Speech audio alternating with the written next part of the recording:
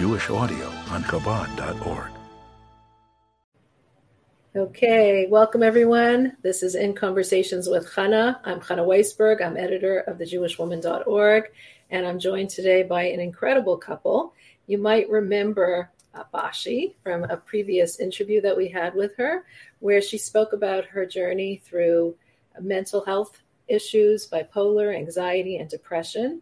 And her husband is here to join us today, Shua, and he's going to talk about his incredible journey through childhood abuse, addiction, and overcoming it all, and how their marriage has stayed so strong and so solid. So I was incredibly impressed by this inspirational couple, by their bravery, by their courage, and by the work that they've done on themselves, and how that work has really expressed itself in them getting closer to each other, as well as them getting a deeper and stronger relationship with God. So welcome. Thank you so much for joining us. First, I want to ask any viewers who are joining us to tell us where you're coming from, to say hello to us, say hello to this amazing couple. This is, again, In Conversations with Chana. I'm Chana Weisberg, editor of thejewishwoman.org, and I'm joined by Shua and Bashie Naparstek. So we have some viewers joining us from all over the world. Welcome, welcome. And Shua and Bashie, welcome. Thank you so much for joining us and for your bravery and courage. Thanks for having us. Yeah, thanks for having us. It's, I guess, with all things being equal, we would have much rather not be in the position that we are to be on this podcast. But, we don't get to choose. These type of things choose us. And the question is, what are we going to do with it? Right. And you made incredible choices in your personal lives and in your relationship together. So Shua, why don't you start? We already had Bashie, and whoever has not seen that interview, please do yourself a favor and watch, because Bashie was absolutely incredible. And we've had so much positive feedback about dealing with mental health issues. And she bravely came forward and spoke about her journey and her recovery. And now Shua's coming to join us and talk about his journey. So tell us a little about your journey. So I think, just to keep it very simple and as brief as possible, I think for as long as I could remember, I've struggled with pornography addiction from a very young age. And that was something I brought into to our marriage. And it, I think it's very important when Bashie speaks that she, and I always appreciate the way that she always focuses on her story and the things that the part that she played, and she doesn't talk for anyone else.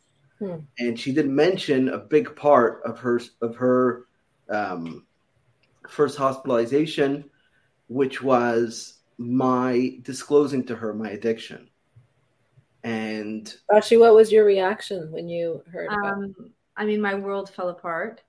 And I just want to stop you for 1 sec. I was so impressed also with Bashie. Like, you speak so much about your own personal journey, and you leave it to Shua to talk about his journey.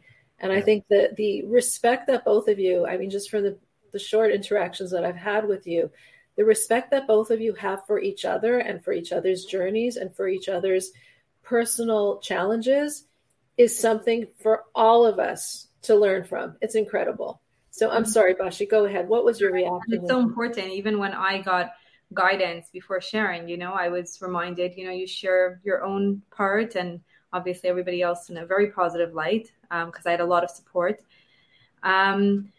But as far as my reaction, so at first, Shua had told me that he was struggling, but I didn't really know what addiction really was. So I kind of thought, okay, he opened up to me, and now he's going to stop.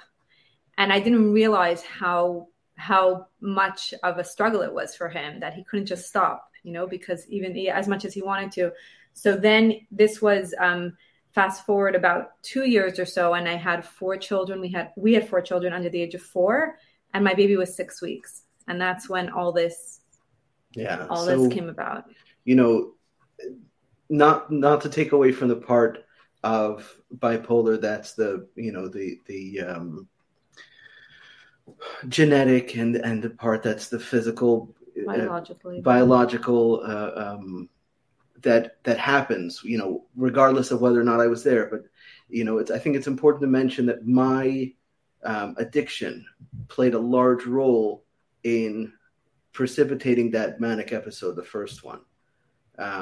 You mean Bashie's bipolar episode, right? The first time that caused her to be hospitalized for it, right? Exactly.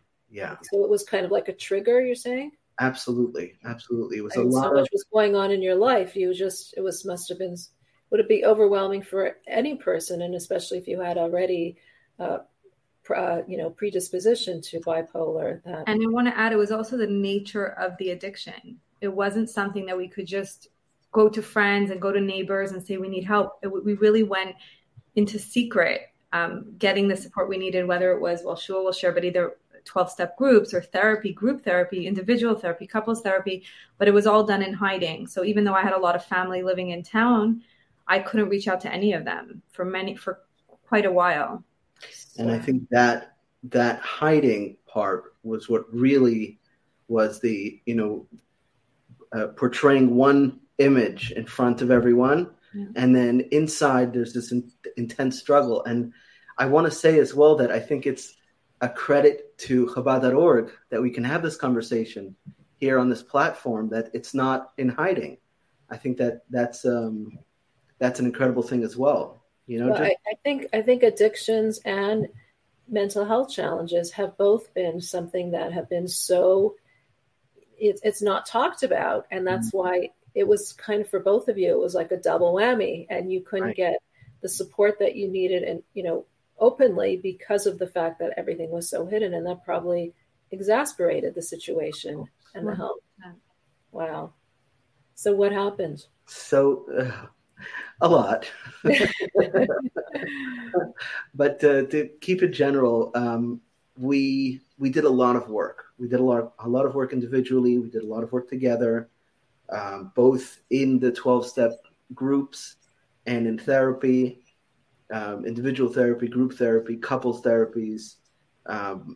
We speak about how we're renting now. We're renting our home, and if that money that we spent on therapies would have been put into a down payment, we would have owned maybe a home or two by now. But we invested in ourselves, in our marriage, in our relationship, and we don't regret any of the money that we put towards it. It's the reason, one of the reasons, a major reason why we're here today together. It was an emotional investment instead of all the financial investment. Yeah. Wow. Well, it seems like it was also a spiritual journey for both of you, because, Bashie speaks about how she got closer to God in that psychiatric ward. And what about you, Shua? Can you tell us about, both of you really, can you tell us about your connection to Judaism as a result, your connection to God as a result? Yeah.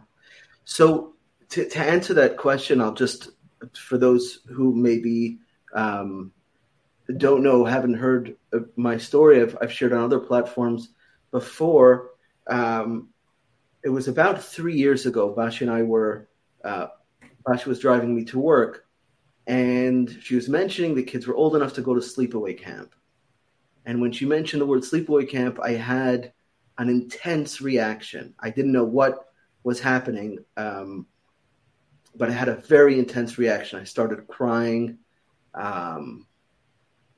just like a full body anxiety, panic attack. And I realized that something had happened in camp. And the glimmer of a memory came back to me. And I had been going to a very skilled therapist for my addiction. And this therapist is also trained in trauma work, specifically EMDR, which stands for Eye Movement Desensitization and Reprocessing. And what it does is it allows you to, it's about connecting the right and left brains. So when you have the memory and then you have the creativity, you're able to, in essence, go through the memory again and relive it, but differently. It's incredible. Our brains are wonderful, wonderful things. And the fact that our brains are able to do that, and knowing that it doesn't actually change the event, but it changes our perception of the event. It was very healing for me. It was very helpful. So the first thing that I want to mention in terms of journey towards spirituality is, well, what is it that you found out? You didn't say that you were. I was right. Thank you. I was raped as a 10-year-old boy in camp. Wow. Yeah. I mean, just the fact that I'm able to say and that. You think that's what led you to your addiction? That was the addiction was a coping mechanism. Wow. To help me deal with, and I had blocked it out for 20 plus years. Wow. Incredible. I compartmentalized it and put it aside, and then was full-time in addiction to continually keep it compartmentalized. But even the fact that he could say that sentence, like if he would say the word, any of those words, he would just fall apart. And, it took like a lot of recovery and a lot of... Yeah.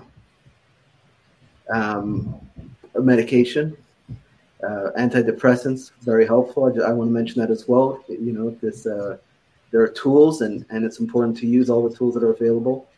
And part of reprocessing that event was going through my memory of it. I remember wood paneling. I remember a desk, and going through that event and remembering it differently. So part of my remembering it differently was that in my retelling of the event, I was able to speak to my abuser and to say what I would have wanted to say then as a child. And it's both of you must have a lot of feelings of anger, towards God at some point in time. Why I was afflicted in this? Why was I put in this situation? Why was I given these challenges? How did you deal with that? And how did you become so much closer as a result?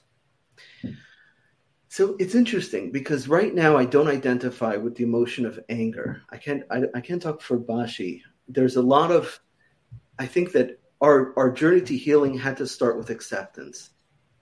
And when there's acceptance, I don't have to like what I'm accepting. And I can also wish that it was different, but I accept it, and I accept it completely. This is part of who I am. So I have a very different, a different route. No, I experienced a lot of anger. I never identified with the emotion of anger because I didn't see it portrayed in a positive way as I was growing up. But when I was in therapy, they encouraged me, like, feel your feelings and let yourself, listen to yourself. Like, it was all about, getting in touch with myself, which really essentially a part of God is inside me. So it was really reconnecting with Hashem. But I started experiencing anger, and being in an emotional support group, I've learned that anger is a secondary emotion. Underneath anger is always pain. There's always but anger is like, it feels powerful, and it's a good, it's a way of, because admitting that I'm in pain is very vulnerable. So I did have to go that route of a lot of anger, whether it was anger towards Shua, and then I learned that, the addiction is not the person, and I learned that in group therapy. And it was an amazing discovery for me to be able to live with someone who struggles with addiction, was separating him from his addiction.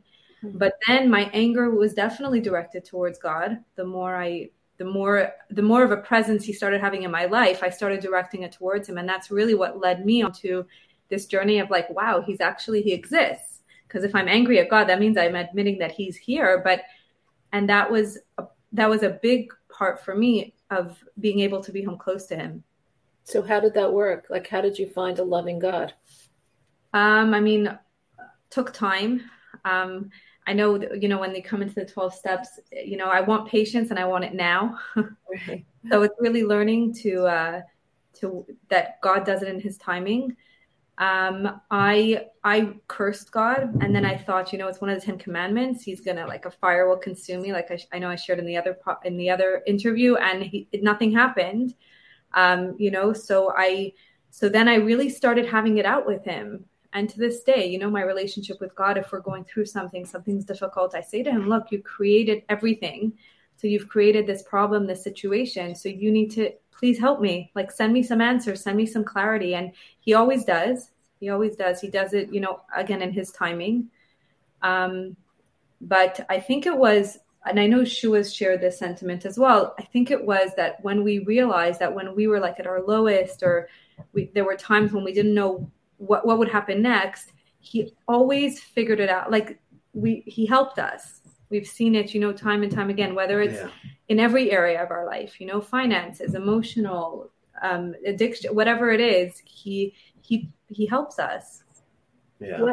What's like when you are at your lowest point, what idea, thought, prayer, Hasidic, understanding did you have that helped pull you through? Like I know so many people are suffering and are at lowest points, whatever their challenge might be. And as two incredible people who have gone through these challenges and who have now seen the other side, what kind of what insight can you give them, or what helped you in those lowest moments, and what connected you in those lowest times?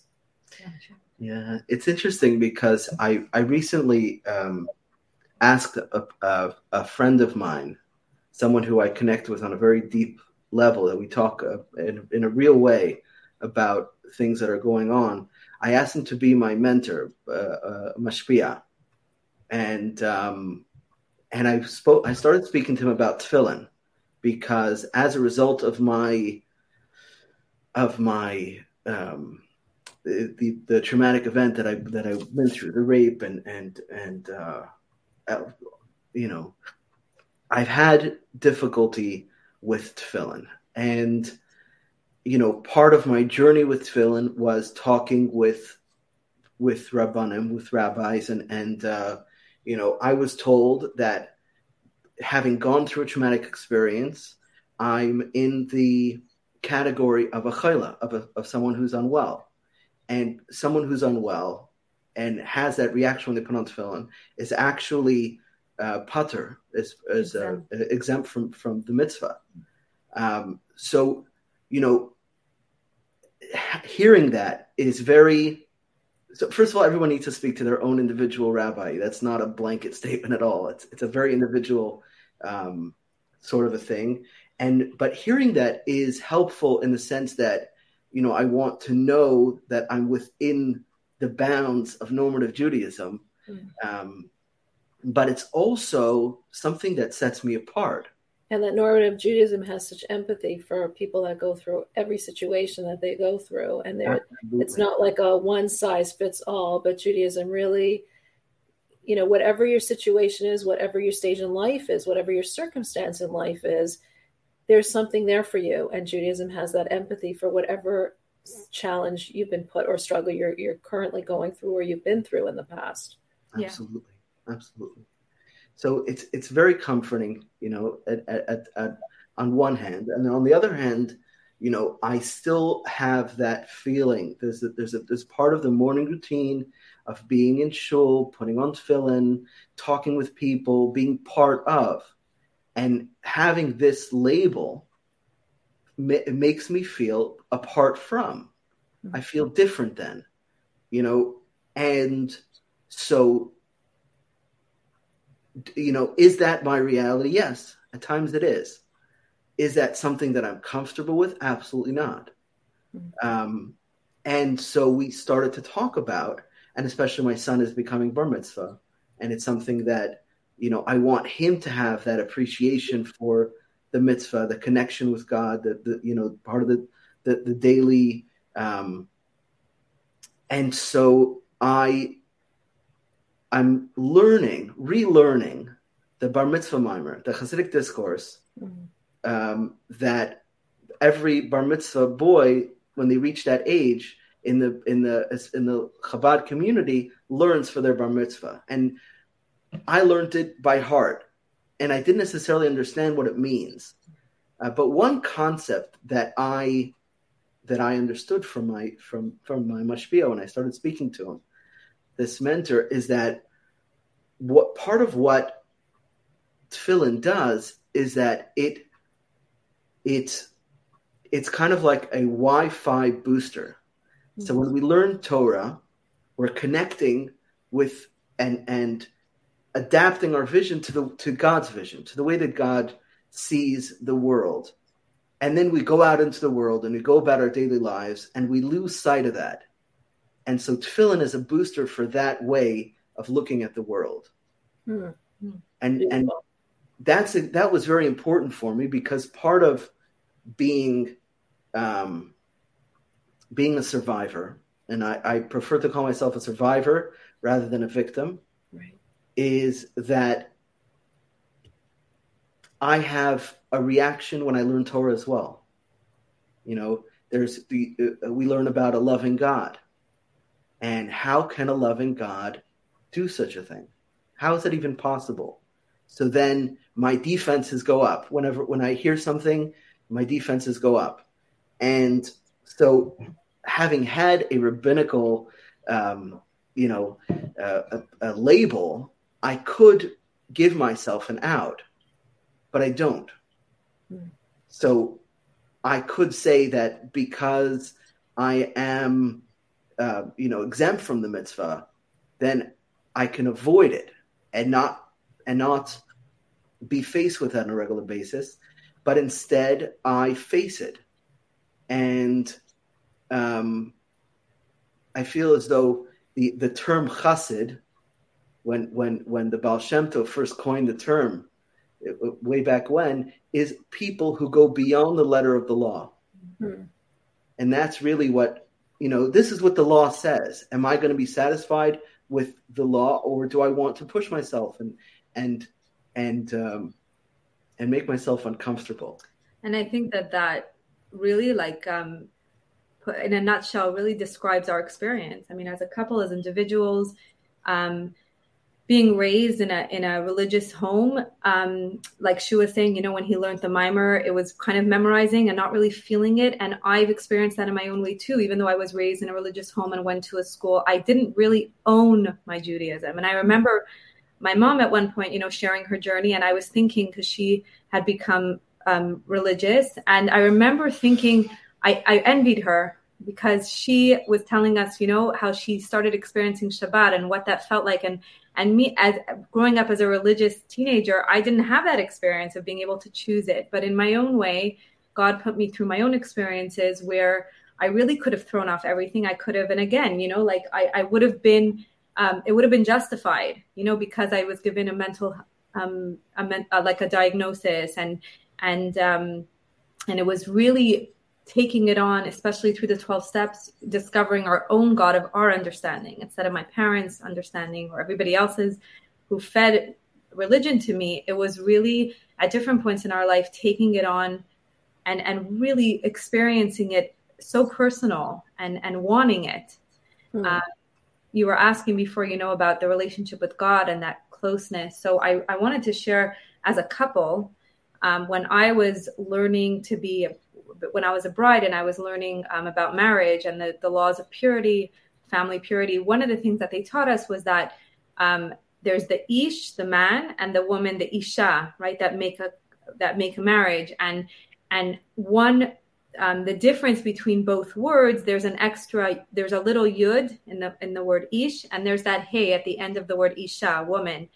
And the Kala teacher, the teacher who was teaching me as a bride, said, if you take out the yud and you take out the hey, which really make up a part of God's name, if you take God out of the marriage, it's Aish. The only letters that are left in each word are Aish, fire. And it meaning a marriage can't last, or it can't be as beautiful as it is when God is a part of it. And I learned it, but it was very theoretical. It was a nice, theoretical thought.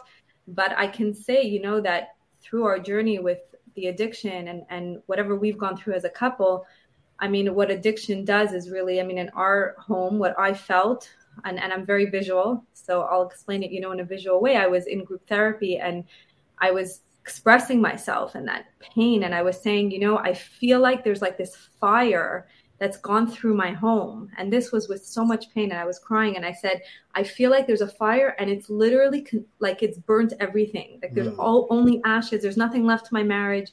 nothing left. And also spiritually, I'm a very spiritual person, and I felt like it really snuffed out all of the spirituality in our home. It's like that. There's a book like the White Lie, and it just gets bigger and bigger. And I felt like it was just like this smoke that just kept growing. And whether it was in our private affairs or even through the home, like in every sense of the word. And there was a woman who had been in recovery a little bit longer, and she said, Bashie, you're going to see that even though the home is burnt down, you're going to find, when you're rebuilding it, you find treasures. And when she said it then, I couldn't imagine. I was in such a painful place, and I'm thinking there's no treasures, there's nothing left, and today I can say that our marriage is even better than it was before, this journey that we've been on, because it's like, I know they say, like through sickness or through health, and marriage, like the real love and the real respect and really choosing each other is when we really know each other's weaknesses. But at the same time, it's not, we didn't save our marriage in any way. And I something I've heard from Shays Taub, he said, that the arguing is human in our relationship, but the peacemaking is divine. And definitely, we've seen time and time again that Hashem is the one, God is the one that's, step 2, restored our marriage to sanity many times over, whether it was me calling him from the hospital and saying, come visit me when I had been pushing him away day after day, whether it was for myself, like re-experiencing mikvah to another degree, because mikvah was also a lot of trauma for me, given the nature of his addiction in many, many ways. I mean, I'm sure Shua can share too, like just really having God in our marriage, like he's the one who, miracles, he performs miracles. Yeah. Wow, that's incredible.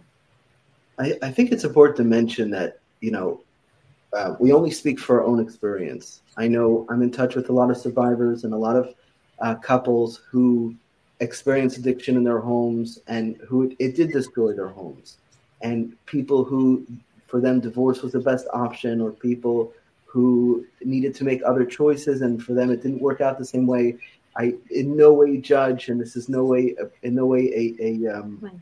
a blanket statement. We're simply sharing our own experience, right, and what worked for us. Bashie and I are both very visual people. We're visual learners, and the way that I picture the growth that comes after destruction, and Chassidus talks about this, is the something from nothing, the infinite power of God, that God created the world. And a small example of that is the seed. When you plant a seed in the ground, it first has to disintegrate completely, and only then can a bud start to grow. Other examples of pain, that and in general, pain and discomfort signifies growth. Another example that I've learned in Chassidus is birth. Birth is the most painful experience that a human being can go through. And from speaking to Bashie, that just when you think it's the most painful, it gets a little bit more and a little bit more and a little bit more, and probably 10 times over. And then there's a miracle of birth, and the most beautiful spiritual experience that could possibly be. But it only comes from discomfort, pain, and from that comes growth.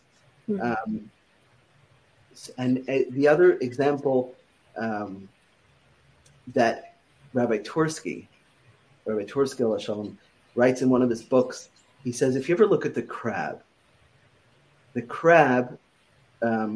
when it's time for it to grow, it will get very uncomfortable, and it will literally feel as though it's bursting out of its skin.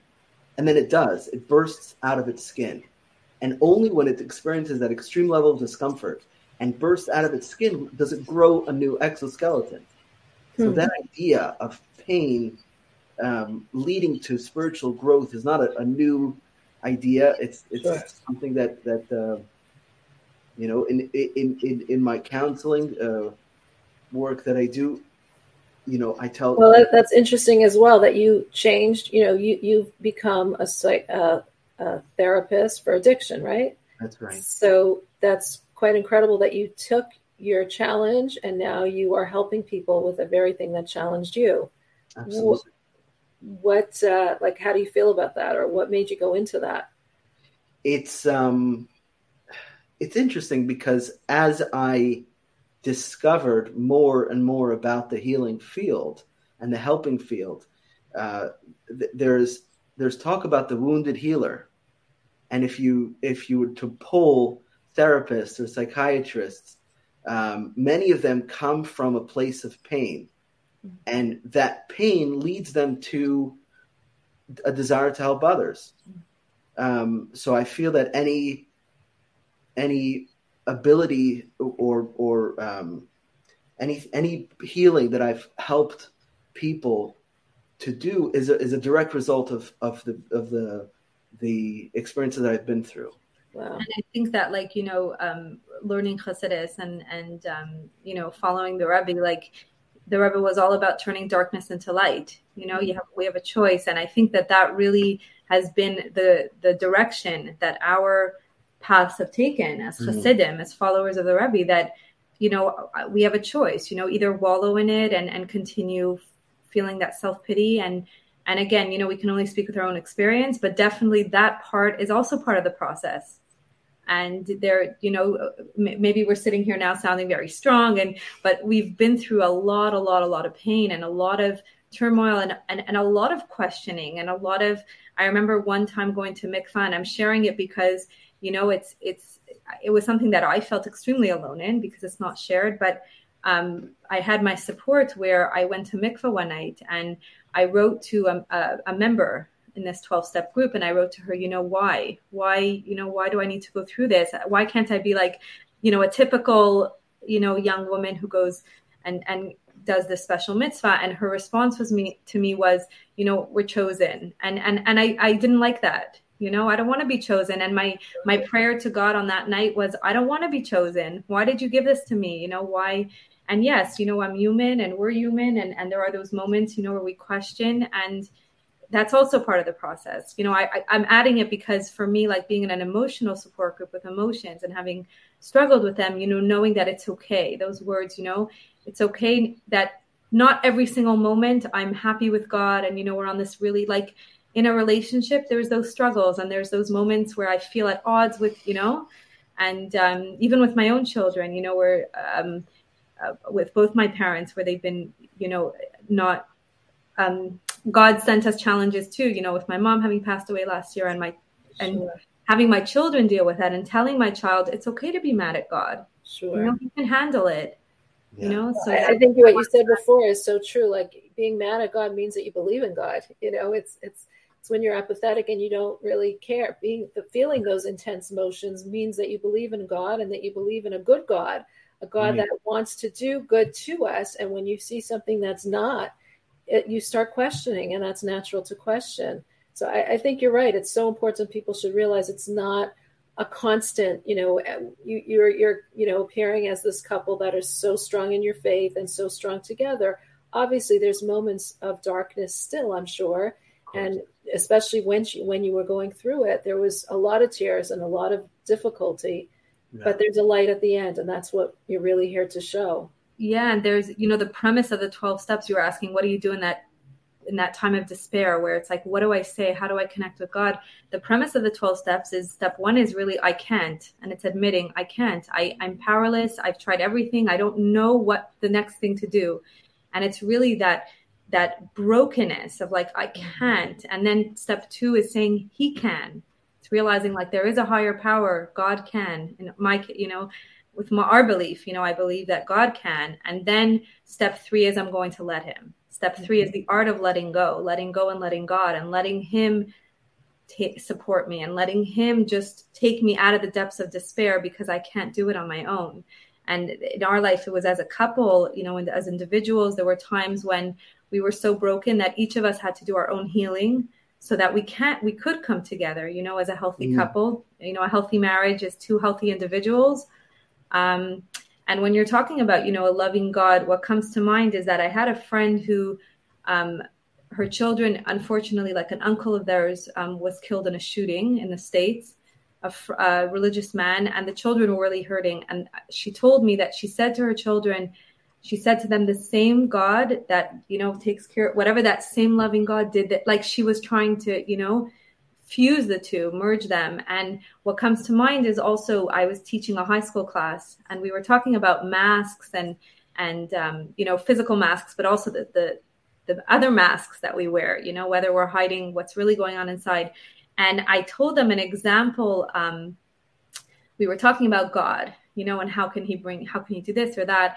And one of the examples I gave them was that my son bought a bear costume for Purim, for the holiday of Purim. And he came home and he was so excited to put it on. So he put on this bear costume. And my daughter, who was then 2, started to scream and cry and run because she was terrified of this bear. Wow. And so my son kept taking off the mask a little bit and she was able to see it was him. He said, it's still me. And then every time he put it back on, she got terrified. And that made me think of my relationship with God, because God at times, he's like that bear, I don't understand. Again, the God of my understanding. So there's a lot of him I don't understand. And I don't know why is he doing this. But then at the same time, he unveils that mask and he has that, and I see that loving part of him at the same time. And it is hard to accept and be able to trust in him when there's misfortune or pain. Yeah. Absolutely. Wow. That's incredible.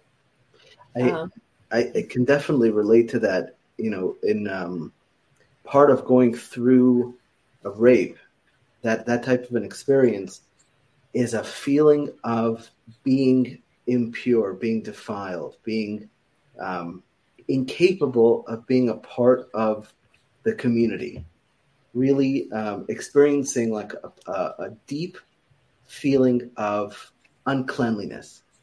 And part of the EMDR process was that I was able to choose someone who could pick me up and take me out of that situation, the rape, as it was happening. And for me, I chose the Lubavitcher Rebbe. And so to have the Lubavitcher Rebbe pick me up and hold me close to his chest and embrace me and bring me out. I guess that's such a metaphor for the Rebbe being such a loving individual who sees absolutely the merits of every person and tries to lift them up. Wow, that's and incredible. So I experienced that in a deep, deep way where you're never beyond the pale.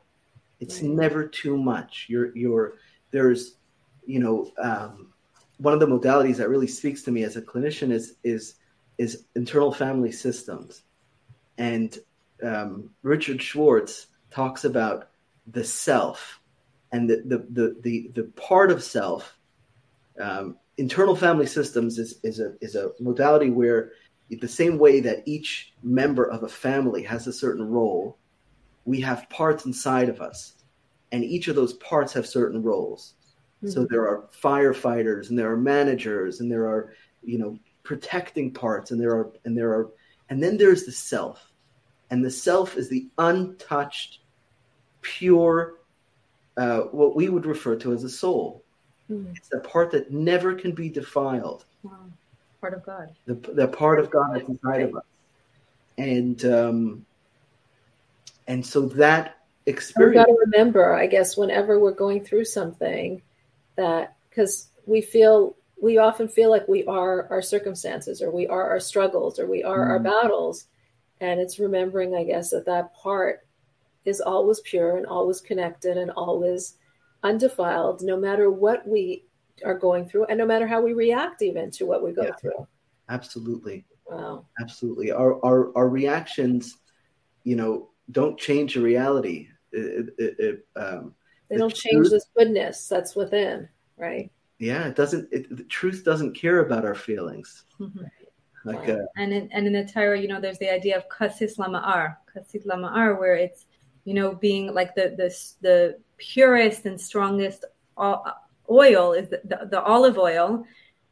Is the purest is when it's like it's squeezed and crushed. And so it's really when we go through those kind of struggles, where and that was something that helped me too. It's where all that beauty, all that strength, everything's going to come out, but going through it is, really, really tough. But it's how we come out stronger and brighter and Right. There's a quality of light that comes from darkness that light on its own just can't reach. Wow, that's incredible. You both just have gone through so much, and a lot of people would kind of just put it in their past and just forget about it, close the door on it, and lock the door and throw out the key. And yet you're so willing to share the struggles and challenges that you went through with others. Can you tell us a little about what made you decide to go public with your story and reach out to others to give them that encouragement? So I guess last time I tried to talk for both of us. It really work out. I'll talk for myself. For me, it's very selfish. Through taking a part of myself that is so full of pain and that I view as being, if anybody knew this about me, they'd never appreciate or talk to me or view me as part of the community. And leading with that part helps me to become more integrated. The idea of recovery is acceptance of all the parts of myself. And so the more that I talk about it, the more that on Chabad.org, sharing that I'm an addict and that I'm in recovery and I went through a rape and that's part of who I am. And there's nothing I could do to change that. The more that I share that and the more that I identify with that, the more wholesome I become. Well, I don't think that's selfish. I think that's, a beautiful thing, a path, a beautiful journey towards wholeness and completeness. Right. And along the way, really helping other people, because you're not just sharing it for the sake of sharing it, but you're sharing it to show that there is a path of goodness, and a light on the other side. So I think that's really beautiful. Bashie, do you have a different view? Well, I think this time I agree. Okay. I think us sharing our story is the reason we're here today is because others have shared with us. It was, and in 12 steps, it's, all about being of service to others. And I can only keep what can only keep what I've been given by giving it to others. Mm-hmm. So there is that idea, of sharing. And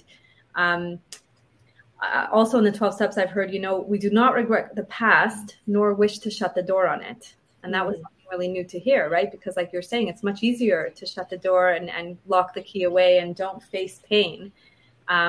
But at the same time, the exact opposite, because Shua was saying that the word fear, and I've learned that the exact opposite of fear is faith. Mm-hmm. So I definitely had powerful. Yeah. And I've definitely had many, many, many fears, whether it was sharing my story, people really learning my struggles, fear, so many different fears, fear of judgment, fear of rejection, fear of shidduchim, because, the stigma of mental health and a lot of fear. And the exact opposite of fear is faith. And it was, with the guidance of my mentor and my Rav and a psychologist who was seeing me too, who sees me, that they, really said to me, it's a good idea. It's the right thing to do. So it wasn't just with my own decision making, and knowing that it will help others. I've said numerous times that if what I've been through, if whatever God has put me through can help one person, then maybe it was all worth it. Wow. Yeah. Wow. That's special. That's powerful. I definitely echo that. It's, I think intention is important as well when it comes to these type of things. So, there's such a drive in the world for sensationalism and the next big thing. And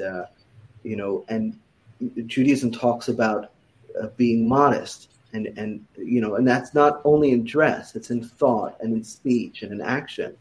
So, when we can share in a way that is honorable and is We're not hanging out all our dirty laundry, and we're not sharing everything. We have that idea in mind. The intention is in order to be helpful to others. The intention is in order to bring people closer to themselves, which is in essence bring them closer to God. We all are a part of God, so we need to become closer to ourselves, and that brings us closer to God. So when we keep our goal in mind, the side effects take care of themselves. Absolutely. That's beautiful.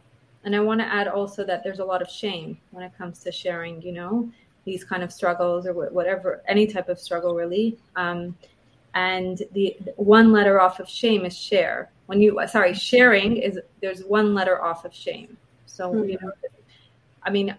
sharing in a supportive environment, and not necessarily sharing with anyone, and like Shua said, not hanging out all dirty laundry. But for me, that courage to share came from being able to share within my support groups. Obviously I wasn't sharing like this at the beginning, but it became something that bigger than myself. And it kind of, we all are brought into this world for a purpose and a mission.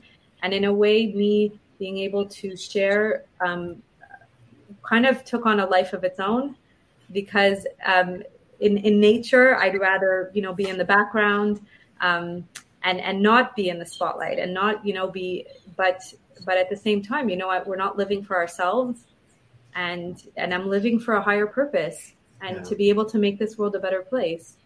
Beautiful. Beautiful. Can you share just one last thought about you both are, like I started at the beginning, you're both so respectful to one another and so accepting of one another. Can you share to married couples, something that you do in your own lives that increases this respect, or is it just something that's inborn with both of you?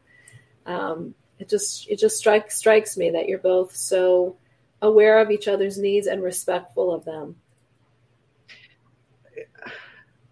It's a great question.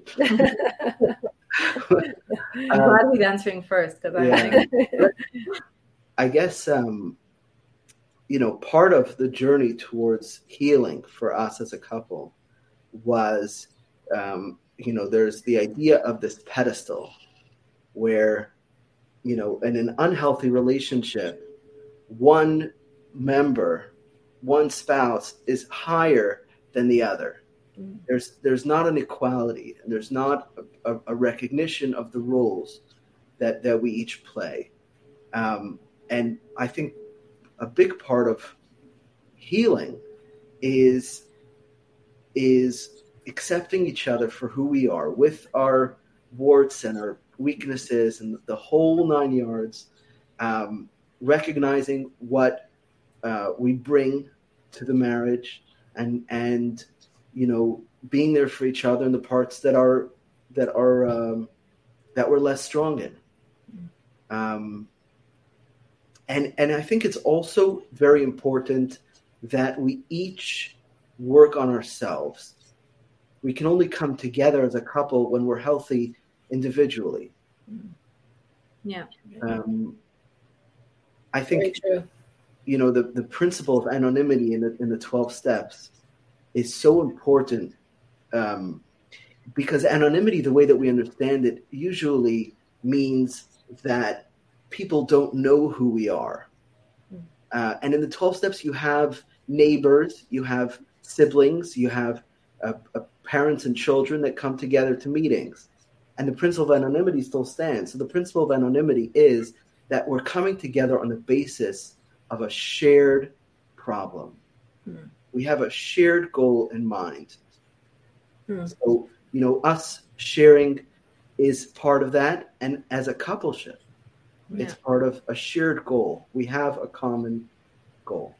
Yeah, if I can add. So, when I was in the hospital and I had just finally been stabilized with medication, and I'd come through with my manic episode, I said to my doctor, I'm so sorry for what I put you through.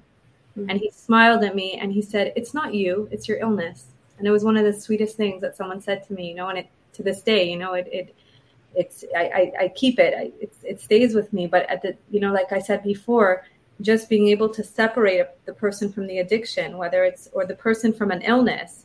And for me, that was a really, really strong part of my healing with Shua, where I was able to see him, because I married him for many reasons, and for so much good that I saw in him and so much good that he has in him. And, being able to learn how to separate that, even though maybe, he was still struggling or whatever was going on, he was still that man who I married, that's a big message that helped me. Wow. Because I know, sometimes it gets ugly and dirty, and it doesn't seem like, why am I with this person? I thought I married them first. So that's something that really helped me. And also that idea. That's also at the core of like all our relationships. So that's such an important concept, where you just look at the person, not for all those negative things that we attribute to them, like there's, their problems or their symptoms or their addictions or whatever it is, but we see down to the core, which is the godly soul, which is so beautiful and pure. Yeah. And there's also, on that note, God being in our marriage, I've heard something so powerful, sometimes it's complaining, he's not doing this and he's not doing that. And then I'm referring to the husband, or the husband's doing it to the wife, and vice versa. And she, and someone once said, replace the he by God, like all that complaining, give it to him. Like God is not doing, because when you bring God in, there's hope, there's strength, there's hope, and there are miracles. The 12 steps itself, they say, all these other programs out there, therapy, and are self-help groups, and this is a God God help. Yeah, it's a God help program. It's not a self-help program where I can fix myself, fix my marriage. It's all about God being able to perform those miracles. It's interesting. I heard there was a grandmother was once telling her, someone was telling over what his grandmother said when they were kids and they were fighting. And he said, you're not fighting against each other. You are both fighting against the problem. Wow, that's powerful. And that's doing it as a couple instead of, right. And, I just on another thought as well, that I remember feeling over and over again that fear of, how do I know that his addiction will never come back? How do I know that he'll stay sober? How do I know, and especially the nature of his addiction, as a woman, it was, very, very destructive. And I remember thinking that over and over again. And then as the more meetings I attended and the more help I received, I learned, that I'll never know. And I just need to let God, one day at a time. Like just for today, I pray and I ask God, please, keep our marriage healthy and pure and spiritual, and whatever God, the blessings that he gives us. And there was a point when Shua asked me the same question after we had been through a lot of trauma based on my or due to my manic episode and what we went through. And he had said to me, how do we know this will never happen again? And I felt like this tightening in my chest, like I felt so much of a burden. How can I prove to my husband and my family and everyone who had seen me go through it that I'd never do it again? And then I realized that's the same question I asked him. Yeah.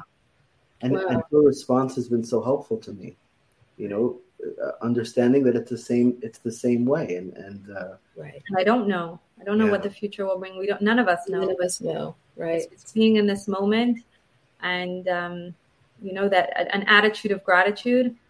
So I can definitely focus on what's not working and what we don't have and what he can, what more he could, whatever. I can go down that road, and that's a choice, that like there's powerlessness in the 12 steps, but there are things that I do have power over, and that's my perspective and my attitude and trying to look for the good instead of looking at everything that's not going right. Right. That is also a big ingredient.